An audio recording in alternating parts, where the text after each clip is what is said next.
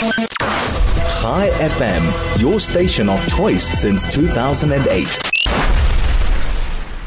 The Fatah official saying that the Holocaust happened because Jews planned to take control of Germany is very concerning. Yasser Abu Sido, an official with the PA, his chairman of Fatah faction, has said on a TV, on an interview, that while he's not a fan of Hitler, the Holocaust was committed for obvious reasons. Well, I just wonder what those obvious reasons are. Jakub Nowakowski is the director of the Cape Town Holocaust and Genocide Center. Good morning. Thank you for joining us. How are you? Thank you. I'm good. It's such a pleasure to be with you this morning. Nice to chat to you. So, what were the obvious reasons that the Holocaust happened? Because, according to this official, there were some very obvious reasons. Well, I wish that would be so easy. But yes, there were obvious reasons. Jacob, we are struggling a little bit to hear you. You're a little bit faint on your side.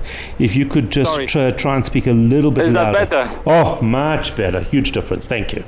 Lovely. Sorry. Well, so one of those obvious reasons would be the deeply rooted anti-Semitism that was present within the German society. Strongly, but not only.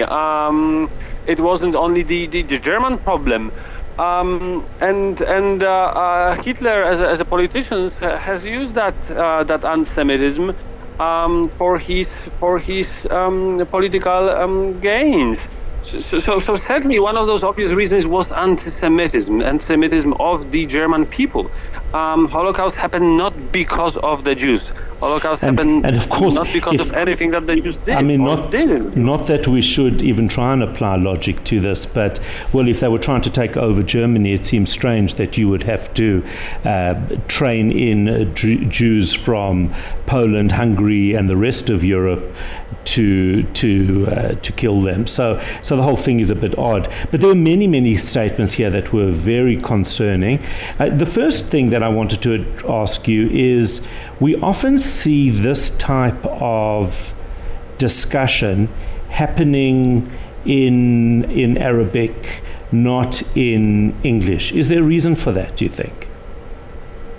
Well, again, unfortunately, politicians are using issues for their own political gains.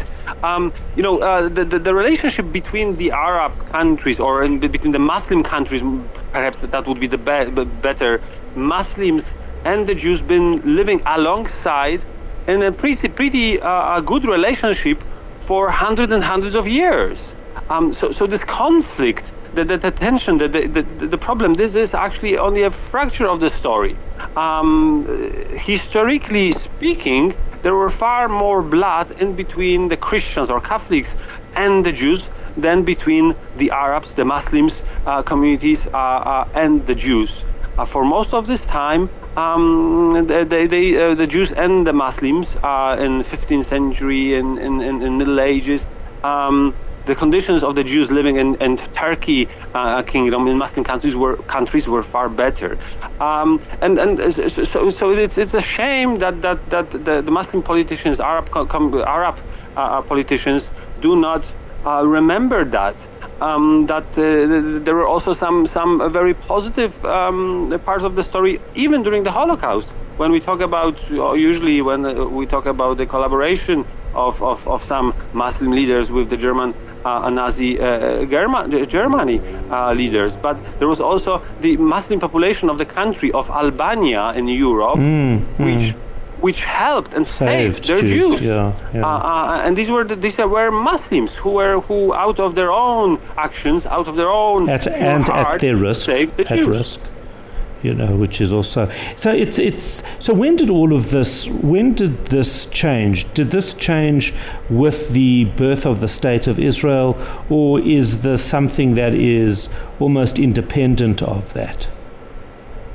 Well, no, I think it was the birth of the State of Israel and the tensions that followed that has shaped this shift in the discussion, in the relationship, the rivalization, the problem of the land, So that unfortunately is something that is shaping or overshadowing this far longer history of the relationship between the Jews and the Muslims or the Arabs.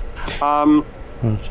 So certainly the political issues of that followed 1948 are very important here.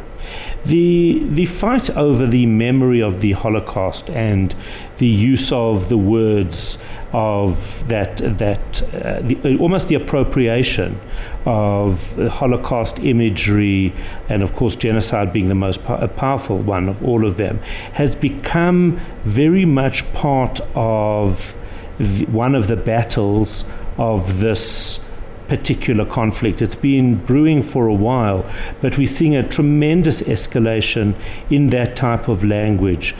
Is this a deliberate attempt to subvert history? Give us a sense of your understanding. Yes, I mean this is deeply problematic on a number of levels.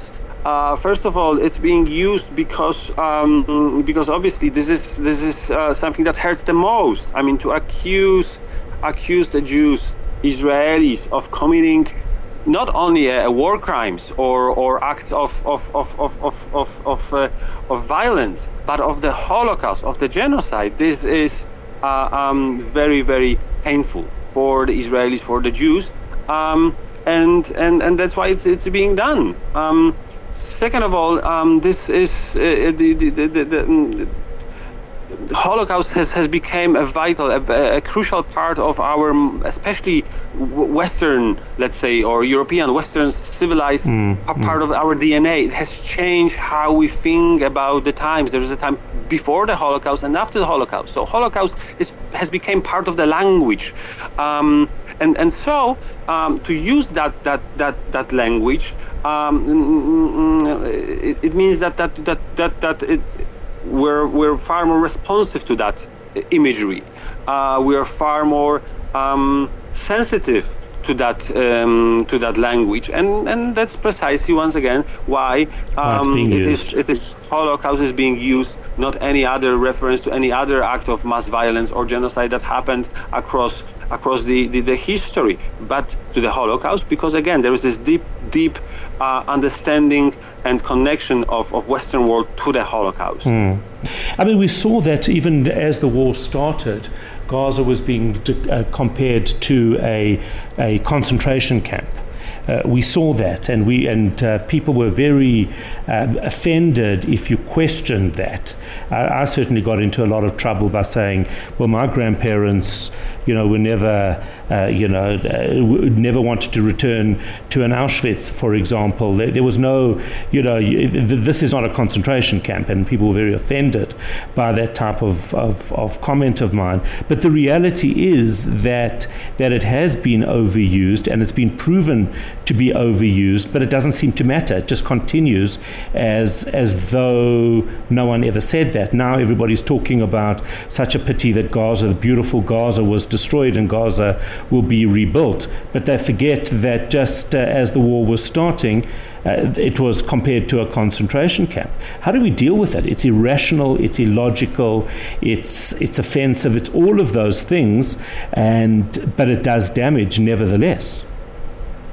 Well, you're absolutely right, and I think the only one of the tools, and actually that's perhaps one of the best tools that we have and we can use, is education, is the constant education. I mean, at the Cape Town Holocaust and Genocide Center this year, we have 10% more bookings for school groups than the previous year. So certainly there is this sense of interest. People try to understand, ask the same questions as you, trying to understand what it is that the concentration camp was.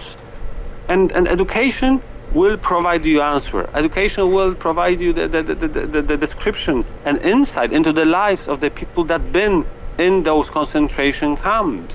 And that will allow you to understand that there are horrible, difficult places today that exist in different areas. But concentration camps of the Nazi era were different. They were created, purpose-built places that were working people to death, of all different kinds, of different people, not only the Jews.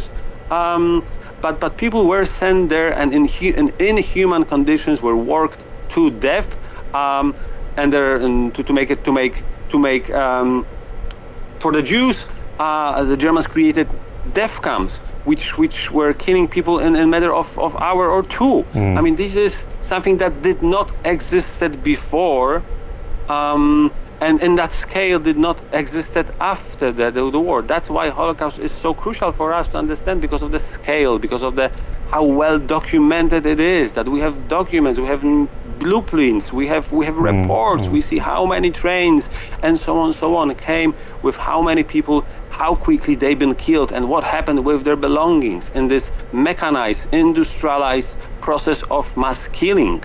This is the reality of the Holocaust. 1 year, death camp in Bełżec, which is less known than Auschwitz.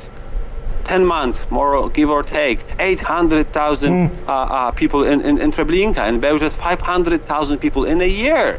This is this industrialized process of killing that the Germans created to kill European Jews. Shipping, as you say, shipping the Jews not only from the area that they already conquered, so it's not only the Jews that have been living under the German rule, but also pushing the Allied country to give out their Jews. So it's shipping all the Jews from all the countries that was within the reach of the Germans to kill them, not to expel them, not to push them away, not to make them surrender, to kill them. This is the Holocaust, and that makes it different from many other acts of violence that happened after or before.